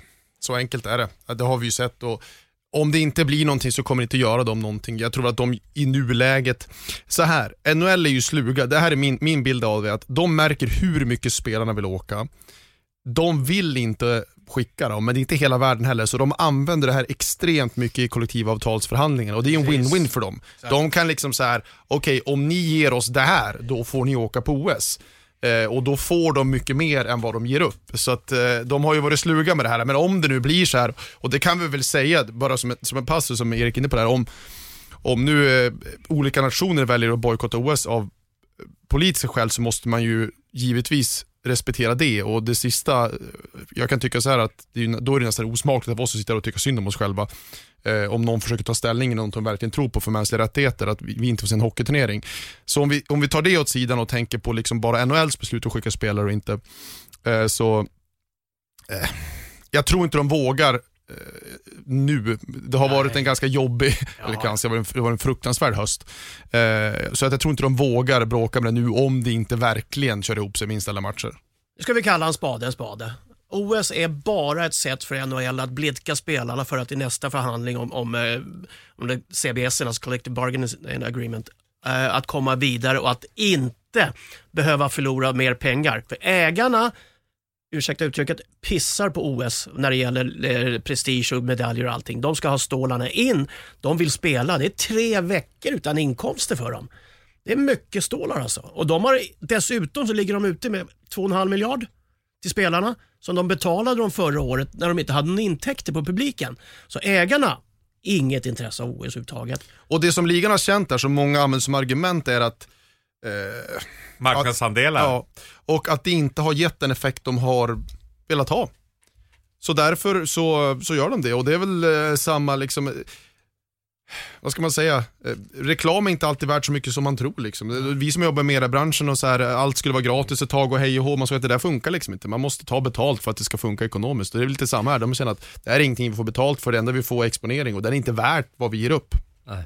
Tänk vad tråkigt för Johan Garpenlöv också, och han inte skulle få coacha det bästa som finns där ute i svensk hockey den här gången heller. Däremot kommer man få möta det bästa ryska laget. Tror du skulle säga kinesiska? Nej, de är ju tveksamma om de ens får vara med. Det kanske blir Norge istället med Zuccarello och dina kompisar åka. Men jag såg att i Channel One Cup som vi bevakar, där kommer Ryssland att ställa upp med sitt bästa lag här i Europa med KHL-stjärnorna. Så då får Garpenlöv glädjas åt det i alla fall, och förhoppningsvis ett riktigt bra VM med många fina NHL-spelare i Tammerfors och Helsingfors. Ja, jag tror fortfarande att det blir, alltså, jag tror inte att NHL vågar dra sig ur det här. Även... Ja, det enda som kan göra att de drar sig ur det är att dyker upp en stor covid hemma i USA och Kanada som gör att man inte kan använda de spelarna som går. Men på ett eller annat format så kommer NHL tror jag vara deltagare där borta, det tror jag. Men vilka spelare det blir, det är en fråga däremot. Ja, det finns diskussioner som kommer fortsätta i det där ämnet, var så säkra, och det var ingen bra vecka med tanke på det som hände med Ottawa där som fick pausa. 3 matcher var det väl, men nu är de igång och nya förlorade mot Colorado. Vi tänkte också pausa bara en liten stund, sen ska vi prata lite europeisk ishockey och rikta blicken då mot SHL och lite hockeyallsvenskan också, så stanna kvar.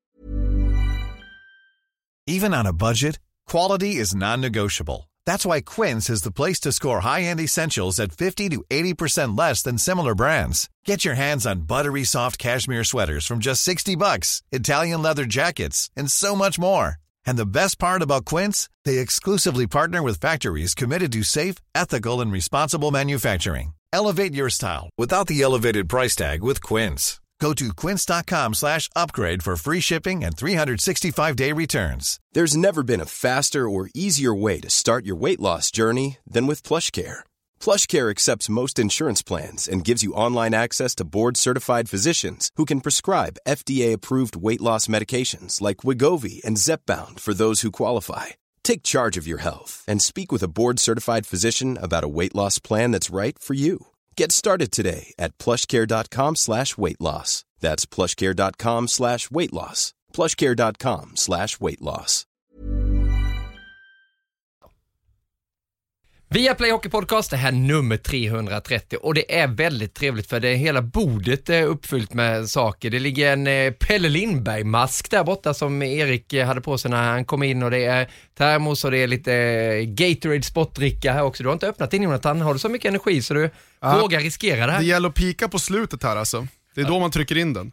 Jag tänker ju bara på de här blåa sjöarna i Banff i Alberta utanför Calgary här. De kallar det för Kanadas Gatorade-vattnet där. Det ser ju ut precis som den här... smältvattnet från bergen. Precis, det är väldigt, väldigt norska vackert. fjorden. Ja. Gillar du Kanada bättre än USA? Ja, jag är ett stort fan av Kanada. Men det är ju för att jag är väldigt hemmakär. Jag älskar ju Sverige och det påminner mer om Sverige. Klimatmässigt, kulturellt. Och sen är det är gott om träd. Jag gillar ju träd mer än folk, så att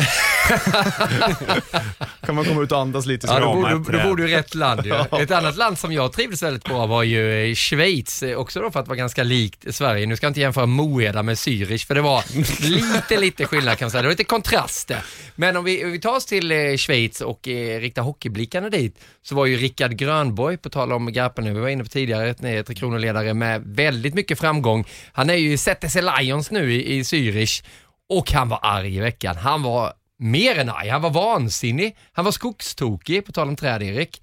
Vad säger du om beteendet som huvudtränare att gå så banana som Grönborg gjorde i båset och börja käfta med en annan ledare då i det andra laget? Han har ju några kontrollförluster per säsong, och för att använda ett sånt uttryck där passionen, jag älskar passion, det gör vi alla, men det raseriet som dyker upp, det övergår ju då i någonting annat där han då börjar utmana motståndarcoachen. Jag förstår varför Grönborg blir så arg, för att en av hans stjärnspelare råkar ut för ett jäkligt fult överfall från en motståndarspelare, så att han gör det ju för att han blir rädd att det ska vara en allvarlig skada på sin spelare, och han vill skydda sin spelare. Och där är det helt okej. Men sen att övergå att stå och utmana motståndartränaren, att de ska börja slåss mellan båsen, och det tycker jag personligen att han går över gränsen, och att det blir han tappar ju kontrollen på sig själv. Passion underbart, känslor underbart, men när det övergår till handgripligheter på det sättet som ledare, då tycker jag att det har gått för långt. Han hade ju den där mot Schnarox. Exakt. För ett antal år sedan också. Ja, precis. Ja. Så att han brinner ju mycket, och han ligger ju, alltså ibland så blir det kokar i topplocket på honom, det är ju klart va, och det var ju lite som spelaren är också. Men sen har han ju också den här amerikanska mentaliteten, och den här John Fust heter han väl, har väl haft juniorlandslaget i Schweiz, så de har ju liksom en historia där de följer varandra va? Och, alltså, alla kan inte älska alla här i världen va? Och de två älskar inte varandra. Men var det här signalen han ville skicka ut, tror du, Håkan? För han var ju rätt tydlig, det var ju en kamera som var precis bara decimeter ifrån honom. Vi känner ju Rickard. Rickard gör ju saker medvetet väldigt mycket va, så sagt. Och han gick ju, nu ställer han sig framför laget Det är ju hans tanke. Han ställer sig framför laget, utmanar motståndarna att det här accepterar vi inte längre. För att det är som sagt, han ser ju också ett slutspel komma. Han ser också fler matcher mot de här och någonstans kommer det braka ihop. Och då är det kanske bättre att ta den utanför banan då, istället för att riskera fler spelare skadade. Så att det är en medveten men samtidigt en väldigt infekterad och nästan på gränsen till lite ofint, framförallt språkligt. För det sprider sig rejält. Han hade en med Dan Tangnes, tror jag det var i fjol, när de gick på isen och skrek lite till varandra där. Vad säger du om beteendet för en coach? Är det bara en grej som du bara, det är sånt som händer, Jonathan, eller vad tycker du om det? Alltså, nu är vi inne på, nu kan inte jag komma tillbaka till den här självrannsakan jag pratade om här, för att vi kan inte vara hycklare här. Alltså, jag tror att de allra flesta som ser det här klippet ändå på något sätt tilltalas av det. Man dras med in i det här. Det är kul. Sen kan man se det problematiska. Jag brukar jämföra med jag har haft förmånen att bevaka några riktigt stora boxningsmatcher för Viaplay. De första 2 fighterna till exempel, Fury Wilder, MMA. För mig som har jobbat med hockey och jobbat ganska mycket med hjärnskakningar, framförallt de där åren i början på 10-talet, pratade med Elverton, pratade mycket med Mickey Collins som var Sidney Crosbys läkare på den tiden när han hade så mycket hjärnskakningsproblem, och förstått de här riskerna. Men när du sitter och ser boxning live, alltså när du är i Staples Center, det är fullsatt och Zlatan sitter ringside med Shaquille O'Neal liksom, och de här 2 monstren till människor börjar veva, du blir så indragen. Det går inte att låta bli. Det är någonting djuriskt i och allt det där. Och här känner jag, om jag bara ska ta den aspekten, jag tror att alla på något sätt dras ju till det här klippet på Grönborg. De här känslorna tilltalar. Den här personen som tippar över, som Erik är inne på, den tilltalar på ett sätt. Och det är väl det jag känner att det är någon sorts konflikt där. För jag förstår ju problematiken i det och vart drar man gränsen och allt det där. Men det finns ju också någonting med den här råa ilskan som faktiskt är underhållande, om man får vara så krass och säga det. Förstår ni hur jag menar? Ja, jag förstår exakt. Everyone loves a fighter. Ja. Jo, men det är ju bara att ta i NHL, sådana uppmärksammade klipp, Tortorella när han gick igång i korridoren någon gång. Hur många visningar har ett sånt klipp? Exakt. Och det här är ju bara en mänsklig natur. Jag brukar säga, jag har ju jobbat på kvällstidning på Expressen, och jag brukar alltid säga, när folk klagar på vad det skrivs, så jag sa så här: ni får inte den tidning ni säger att ni vill ha, ni får den tidning ni klickar på. Och det är lite samma här, att såna här grejer tilltalar ju folk. Och jag menar, jag är folk. Jag sätter mig inte på en pedestal här. Det är det jag menar. Jag vill inte vara en hycklare och sitta och fördöma någonting. Men tror du att han vill också sända signaler? Jag menar, det här är ju klipp som går i Nordamerika också till slut. Att det sprider sig i sociala medier. Är det ju så här? Absolut. Jag pratade faktiskt med en kanadensisk kollega om det där klippet häromdagen, och de gillar det och sådär. Så att jag vet, alltså, ja, jag tror att Grönborg har ju en problematik av att han har fastnat i någon sorts fack av att vara en svensk tränare, vilket blockar honom när han är i mångt och mycket, jag menar, hans ledarkarriär är ju i mångt och mycket nordamerikanskt influerad, och han visar ju det här är väl mer typiskt nordamerikanskt, som vi kan säga så. Vi har väl sett fler nordamerikanska tränare brinna på det här sättet än svenska, även om det absolut har funnits svenska tränare som gjort det också. Så att, jag vet inte om, jag har svårt att tro att det är överlagt, och jag tror att det bara brann för han. Eller? Ja. Tror ni att jag tror att det brann för han, och efterhand så är det kanske ingen dum liten ting att sätta på CV när man ska skicka in den. Men jag tror inte att jag tror inte det är grundtanken med det. Som var lite roligt då är att Poppe stod ju på bänken där. Poppe är ju redan lång utan man såg på bänken. Man såg aldrig Poppe i ansiktet där, utan man såg att det var en till där. Men får jag bara säga det? Alltså, vi har ju pratat lite internt om det. Vi har ju sett liksom ett skifte där Grönborg faktiskt är på väg bort ifrån kanske det bästa jobbet i Europa i ZCC. Ja. Och tanken var ju, du sa Kazan, va? När alla börjar prata Ryssland, eller när alla börjar prata Kanada för han, att han kanske försvinner till Ryssland istället. Ja. Och då finns det ju en öppning för Hallam, så att de får liksom hela den här. Exakt. Så att vi tänker lite längre fram än vad som vi pratar om här också. Ja, jag tror att det är sista säsongen för Grönborg där nere. Vad tycker du då, Niklas, om det?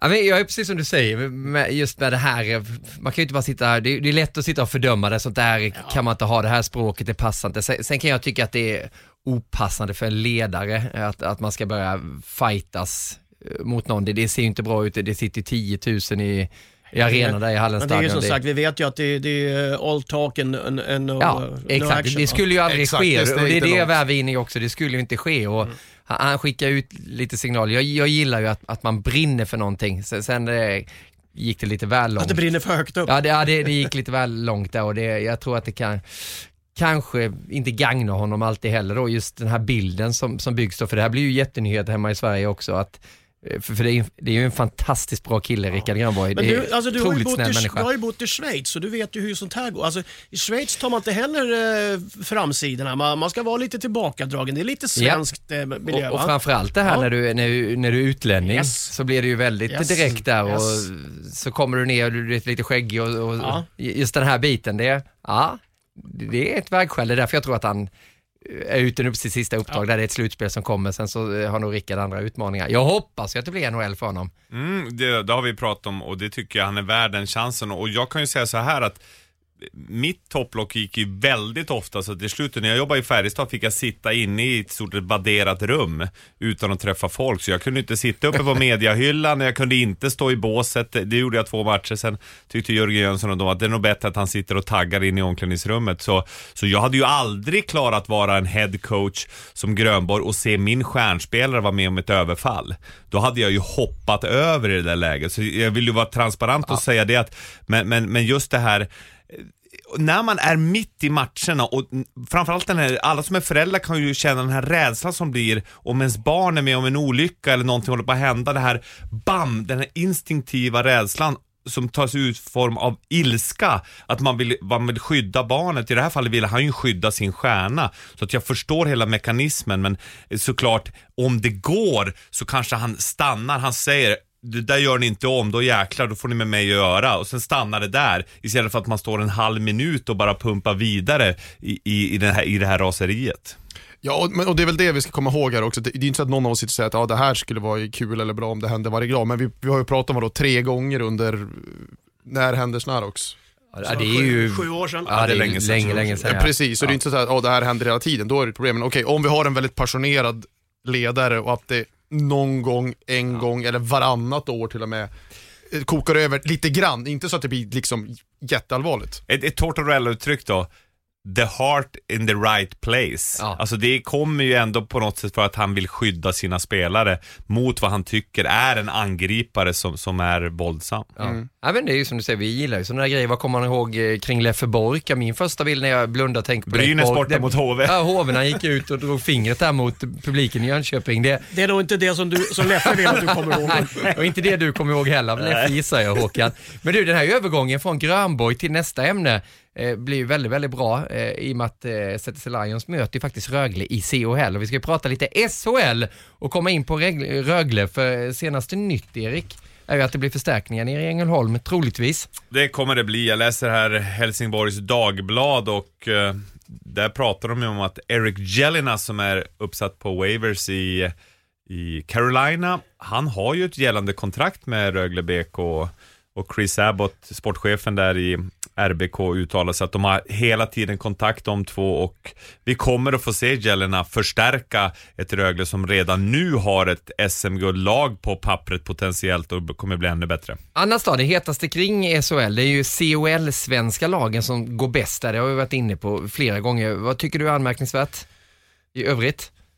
Jag tycker det är coolt att se den här toppstriden där Frölunda trots skada på Max Friberg och några andra ändå är där uppe, och Tomkins, målvakten, har ju varit otroligt stabil där bak, och Ryan Lash och powerplay, Joel Lundqvist tuggar på häftigt, och se att Henrik Lundqvist kommer bli hyllad i Skandinavien. Var det 8 januari är en hyllningsmatch till Henrik Lundqvist. Men annars är det ju faktiskt i botten som det händer grejer. Brynäs har tagit några segrar i rad. Emil Molin tillbaka. Veviläinen börjar spela stabilt i målet då, coachad av Henning Solberg. Och sen att LOC har lyckats rada upp några segrar i rad. Ett supervast powerplay har de nu. Claes Östman vid rodret, som vi känner som en klok ledare som ändå har prioriterat försvarsspelet, så Högberg och Rautio får bättre hjälp, men att vara 50% i PP senaste 4 matcherna och vinna några raka matcher Tyvärr på bekostnad av Håkans lag då, om vi säger så, Djurgården som ledde med 2-0 hemma. Jag satt på hotellet på Clarion och såg den innan vi gick på Noise-musikalen, jag och Yvonne, som var 5-stjärnig. Och det var ju tyvärr inte Djurgårdens powerplay. De har alltså 5-3 läger. Rick Shannon har öppet mål när Järnkamhinna leder med 2-0, missar det och sen skiter, ursäkta uttrycket, Peter Holland och backchecka i några moment efteråt. LHC gör 2-1 och börjar få kontakt och sen blir det ju halvpanik i Djurgården och de lyckas förlora återigen. Så det är ju total kris där och jag tycker faktiskt att Håkan, vi hade en sån här chattgrupp här att vi tycker du ska ner i omklädningsrummet, Håkan, men det vill det inte. Men däremot din polare Lillis Lund borde ju vara aktuell att stärka upp. Vad säger du om det, Håkan? Ja, varför inte? Lillis är en jäkla bra man. Har du pratat med Lillis? Nej. Varför inte? Varför? Vi brukar inte prata så ofta. Nej, men vi gör inte det. Nej, vi pratar bara vid om vi ska spela golf. Det är det vi brukar snacka om faktiskt. Men tror du han skulle vara intresserad av Djurgården? Jag vet inte. Jag tror att han trivs rätt bra att vara hemma för en gångs skull en vinter. Ja. Men det är ju såklart, vissa jobb tackar man inte nej till. Utan de tar man av samvetsskyld. Skyld heter det på norska. Vad heter det på svenska? Samvetskvar. Ja. Så att det är det. Så att det är bra. Det är svårt när det är tvåspråket. Ja, men vi ska inte plåga det. Vi har pratat mycket om Djurgården tidigare. Vi ska hoppa över det idag, Håkan. Ja. Men det kommer väl säkerligen hända grejer där, Isa. Jocke har mycket att göra där, sportchef Jocke Eriksson. Ja, jag hoppas jag. På tal om Lillis där så kan man ju glädjas om man som liten kille har stått i klacken i HV71 som man gjorde en gång i tiden, att det är ett HV som går väldigt bra i hockeyallsvenskan. Klapp och klanggida. Nej, där fick man inte vara med. Så tuff var man inte. Jag fick stå och trängas på ståplats i ett hörn där, men och sen Ove Törnberg gjorde mål på Djurgården på den gamla goda tiden. Men hur upplever du HV71 att de kan göra det de gör i hockeyallsvenskan? Du lever ju i Örnsköldsvik när du är hemma i Sverige. Ja, alltså man märker nu kommer väl det här som alla har pratat om. Glappet. Alltså för nu visst, de spelar ju hockeyallsvenskan den här säsongen, men de är ju i mångt och mycket en SHL-klubb och vi ser ju nu det som folk var rädda för. Nu visar Erik upp här till exempel. Det är ett jättebra exempel. Ja. Tobias Termell som kryss som ASS-tränare.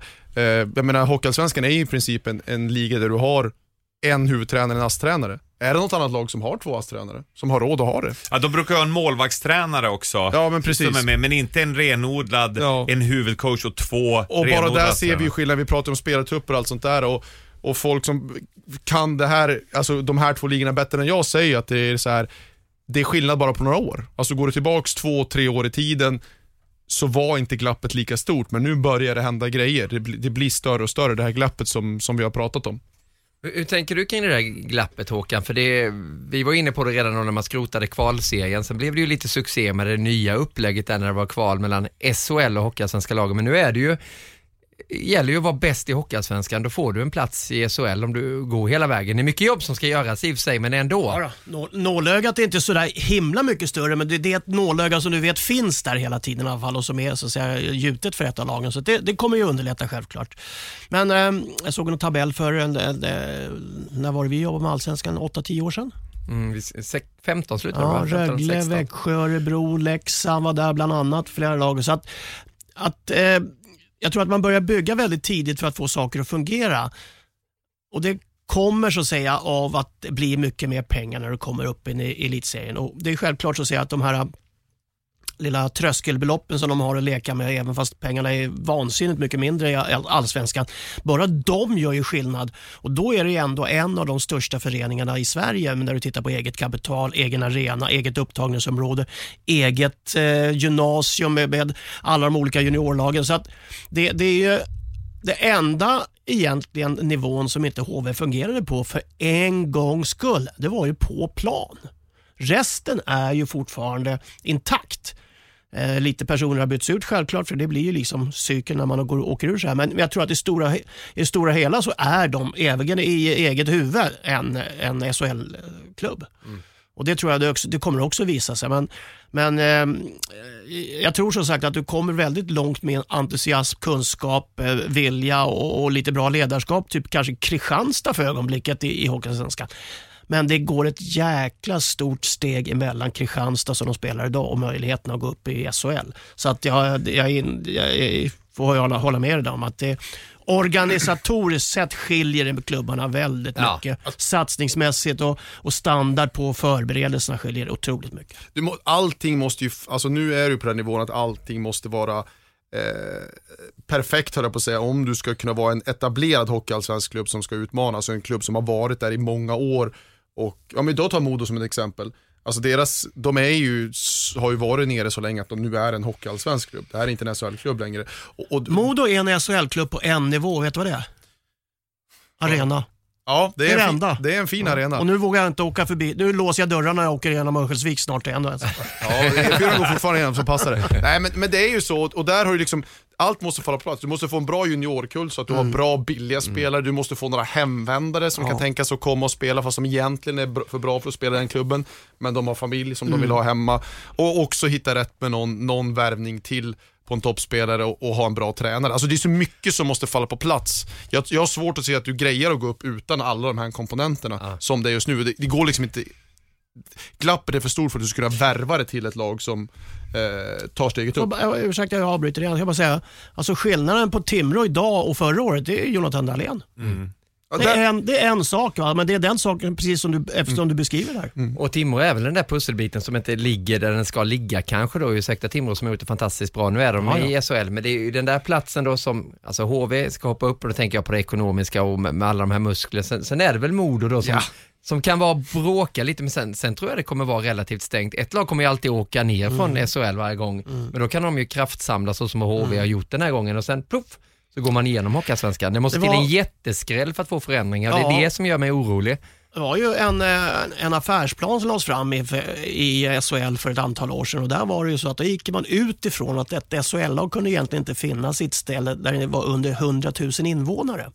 Och där har du Uppsala, du har Västerås, du har ett antal städer till som börjar uppfylla de villkoren egentligen, så kanske då finns det ett antal ersättningslag i SHL som man kanske skulle skifta ut om man gick på den parametern. Då får inte vi ett lag nere i Ängelholm. Det kan ni göra fan på. Ni ska ner i division 1. Ni ska ner i division 1 så fort som möjligt. Säg stockholmaren här, vet du. Nej, men det problemet är att alla som inte har råd att ha lägenheterna kvar flyttar ner till Ängelholm och tar med förmögenheterna på familjen Paulsson.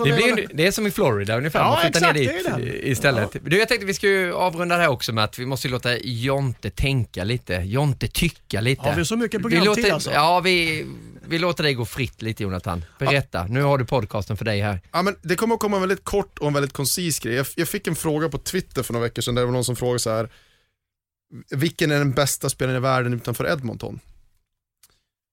Och jag landar i, den här satt igång så här, jag tänkte på bästa spelare i världen, och för mig finns det två sätt att titta på bästa spelare i världen. Den ena är liksom just nu, och då skulle vi titta på liksom den här säsongen så här långt. Och det andra är någon så här generell grej, ungefär som att vi alla är överens om att de senaste 10 säsongerna Sidney Crosby var världens bästa spelare tills McDavid tog över.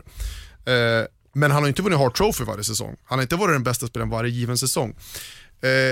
Och jag landar i att förutom McDavid de senaste 3 åren så tycker jag att Andrei Vasilevskiy är världens bästa spelare.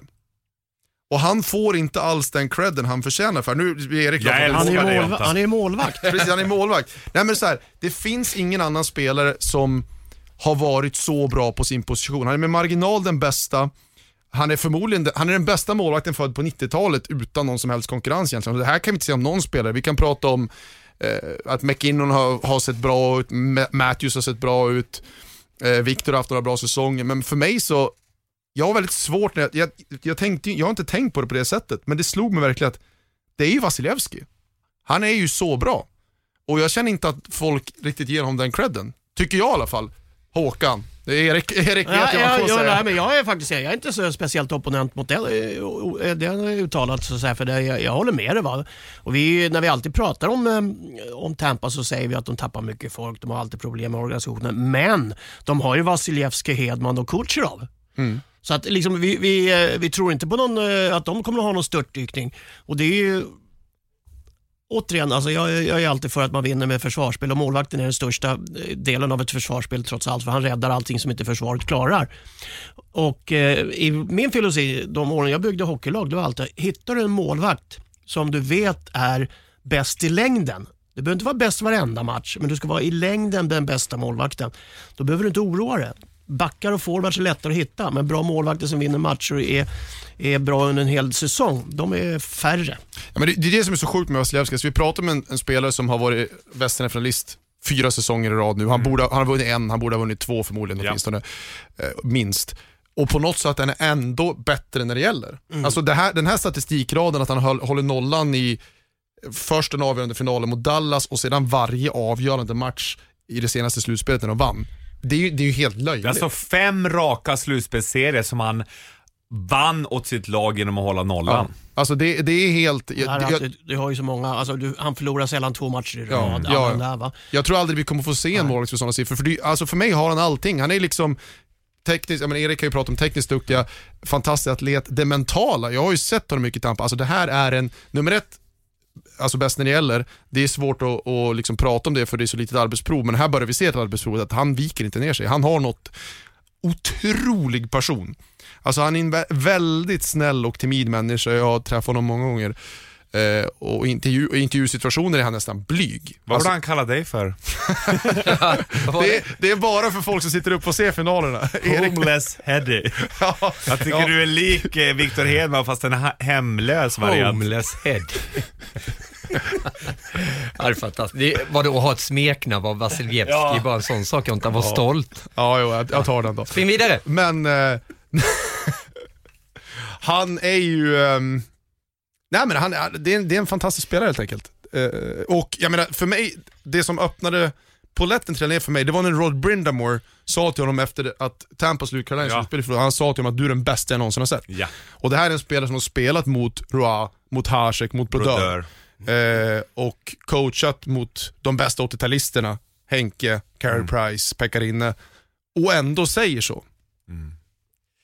Men jag bara tänker en sån sak när du pratar om det med bästa, liksom bäst i världen, och att man glömmer vissa saker. Det är ungefär som när vi pratar superstjärna, eller när jag gjorde det, och man plockar inte upp Victor Hedman för att han är på topp 30-listan över de främsta poänggörarna. Det behöver ju inte en back vara för att man ska vara bäst i världen. Det är klart att Victor Hedman är en superstjärna. Vi glömmer ju honom lite i Sverige. Det har vi pratat om många gånger med tanke på de meriterna han har. Men just med målvakter så är det ju nästan ännu värre. Har det någon gång varit någon målvakt som man har tänkt det där är världens bästa hockeyspelare? Hasek var ju grym, men det var ju många andra på den tiden också samtidigt.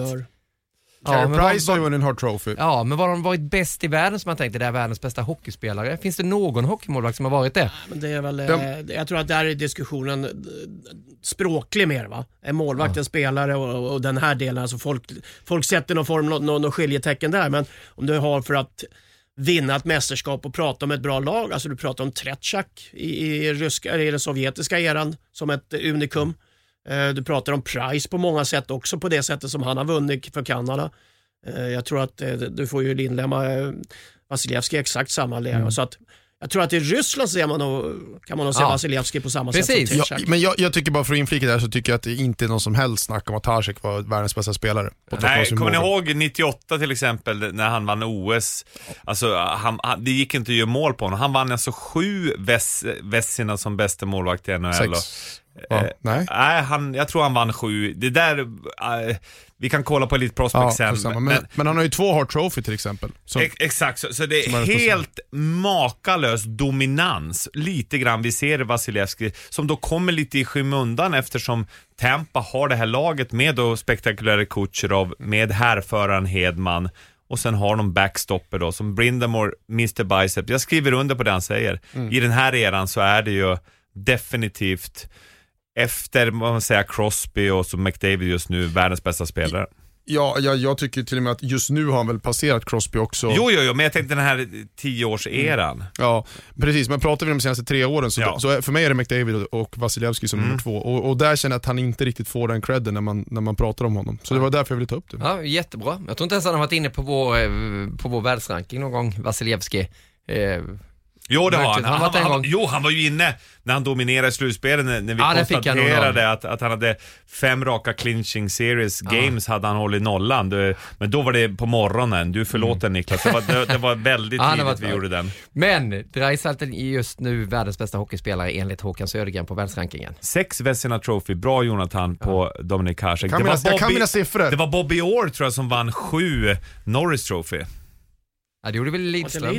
Det var Lidas, ja. Och han kommer på fredag. Erik, du ursäkta, klockan är nästan lunchtid. Bobby Orr har ju 8 vann ju inte sin första säsong. Och Lidas 7 och han kommer på fredag när vi gör NHL igen. Exakt, det blir en bra avrundning. Bobby Orr på lördag då, va?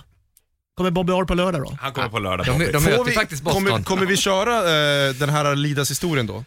Ja, det måste vi ju definitivt ha med. Nu när jag har sagt det i podden så måste vi göra det. Den är väldigt rolig. Han dyker ju upp på fredag som sagt i studion här, i NHL-studion. Det är kanontid då, tidig start. Jag tror det är 19.00 match då, så det är 18.30 med NHL-studion på fredag. Då är det Rangers mot Boston på tal om Original Six-lag som du gillar, Håkan. Så mycket nöjd med det, och så blir det bra matcher även vid 21.30. Tror jag det är 3 stycken som drar igång. Och sen någon 22 också. Så att det blir en härlig hockeyfest. Och du drar till USA. Ja, jag ska vara alpinreporter i helgen. Så att jag missar den här hockeyfesten här på hemmaplan. Det här är går ut för dig alltså. Klär dig varmt. Vi träffade precis Lovisa Hjärta här som kom hem från Levi i Finland. Hon hade stått jag satt och såg på sen när jag såg alltså. Frös så mycket, hörde. Nej, men det ska bli kul faktiskt att göra något annat. Även som sagt, det här är ju den ur svensk synpunkt bästa NHL-helgen på hela säsongen med Thanksgiving. På så mycket tidiga matcher. Det blir det ju resten av helgen också, inte bara fredag. Och självklart så lånar vi ut dig från hockeyredaktionen. Vi är på samma fönster, samma paraply nu ju. V-sport Vinter, Viaplay Vinter. Det är ju hockeykanalen är också. Snö och is gifter sig. Snö och is, det är underbart. Erik, du vill avsluta med? Jag vill bara tacka Jimmy Hamrin, oraklet på juniorhockey. Han delar med sig om massa bra saker inför junior-VM, och det kan vi prata om när det närmar sig där. Men för Jimmy just nu så är Kanada favoriter och säger att alla ska hålla ögonen på supertalangerna Shane Wright och Connor Bedard. Men vi ska gå in djupare på det i podcast 331. Jajamensan, spara det, för det här blev så lång episod så att vi pausade det ämnet. Det är ju inte helt akut där, utan junior-VM närmar ju sig med stormsteg. 26 december så är det ju dags för Sverige att möta Ryssland 22.30. Det är TV6 och Viaplay. Jonathan Lindqvist är på plats i Red Deer, Edmonton. Jäklar vad du får åka, vi får vara kvar här hemma hela tiden. Vad hände? Ja, jag måste nog packa varmt där också. När jag var i Calgary förra vintern, det var nere på minus 31 och Red Deer är ett par mil norr om Calgary också. Ja. Du kan ringa Niklas Holmgren och Challe Berglund. De var i Calgary för många år sedan i junior-VM och kom hem med cowboyhattar och allt möjligt. Det blev guld 2012. Men Holmgren hade, när vi var i Nashville hade han ju också en cowboy. Han gillade hans grej. Han gillar cowboyhattar och kepsar. Och så lite mustasch. Han behöver bara köpa en filtkavaj nu som Peter Simon sa. Kan bli coach. Precis. Du, det här var väldigt angenämt. Tack så mycket för besöket, Jonathan. Välkommen tillbaka när du känner för det. Tack så mycket. Och lycklig resa. Travel safe. Och ni som har saknat och vill ha det här quizet, linkquiz, eller vad heter det. Ni får vänta lite, vi är inte där riktigt. Vi känner att vi inte är mogna ännu via Play Hockey Podcast för det. Det är bra, vi mjukar upp, men förr eller senare så sitter du där fram, Niklas. Du kan skjuta dig undan, men du kan aldrig fly. Vi är med på melodikrysset nivå här med direktör Södergren, det är det han gillar. Ja, mycket. Kultur. Ja. Tack Håkan, tack Erik. Tack själv. Glöm inte bort nu, om ni lyssnar på den här podcasten innan kvällen eller vill använda Viaplay i efterhand, så är det ju CHL-hockey också. 2 matcher på Viaplay där bland annat då Frölunda mot Mannheim och så har vi Sparta Prag mot Skellefteå. Exakt, det kan bli en rysare det. Frölunda har ju 10-1 mot Mannheim, så där får vi prata lite andra grejer tror jag, Erik. Diskutera varför Frölunda är så överlägsna som de är. Faktiskt i CHL och så toppar de ju SHL också. Men tänker du på det 10-resultatet så var det ju covid. Exakt. Ja. Så det var de får tillbaka en center, så nu har vi i alla fall en center, sa Alavara där, som är sportchef i Mannheim. Vi får se. Kul att ni är med på den här hockeyresan och har lyssnat på Viaplay Hockey Podcast nummer 330. Nu ska vi gå ner och spela in lite saker inför junior-VM. Vi ska använda pyjamas på en sån sak. Junior-VM 26 december på Viaplay och TV6. Mycket nöje nu med den här podcasten. Ha en härlig hockeyvecka på återhörande. Hockeyvänner, det blir NHL, det blir SHL, det blir Hockeyallsvenskan. Det ska bli riktigt, riktigt kul. Trion Bulten, Wallin, Gide. Det är så bra. Jag älskar det. Det är mål ju! Och Södergren jublar. Hög frekvens, högt tempo. Deflected and a save! Rebound save! That was brilliant! Oh my goodness! Vi gillar vi så mycket. Jag älskar det. En levande legend. Det är ju helt fantastiskt. Andas och njut. Viaplay Hockey Podcast presenteras i samarbete med eliteprospects.com och Gatorade.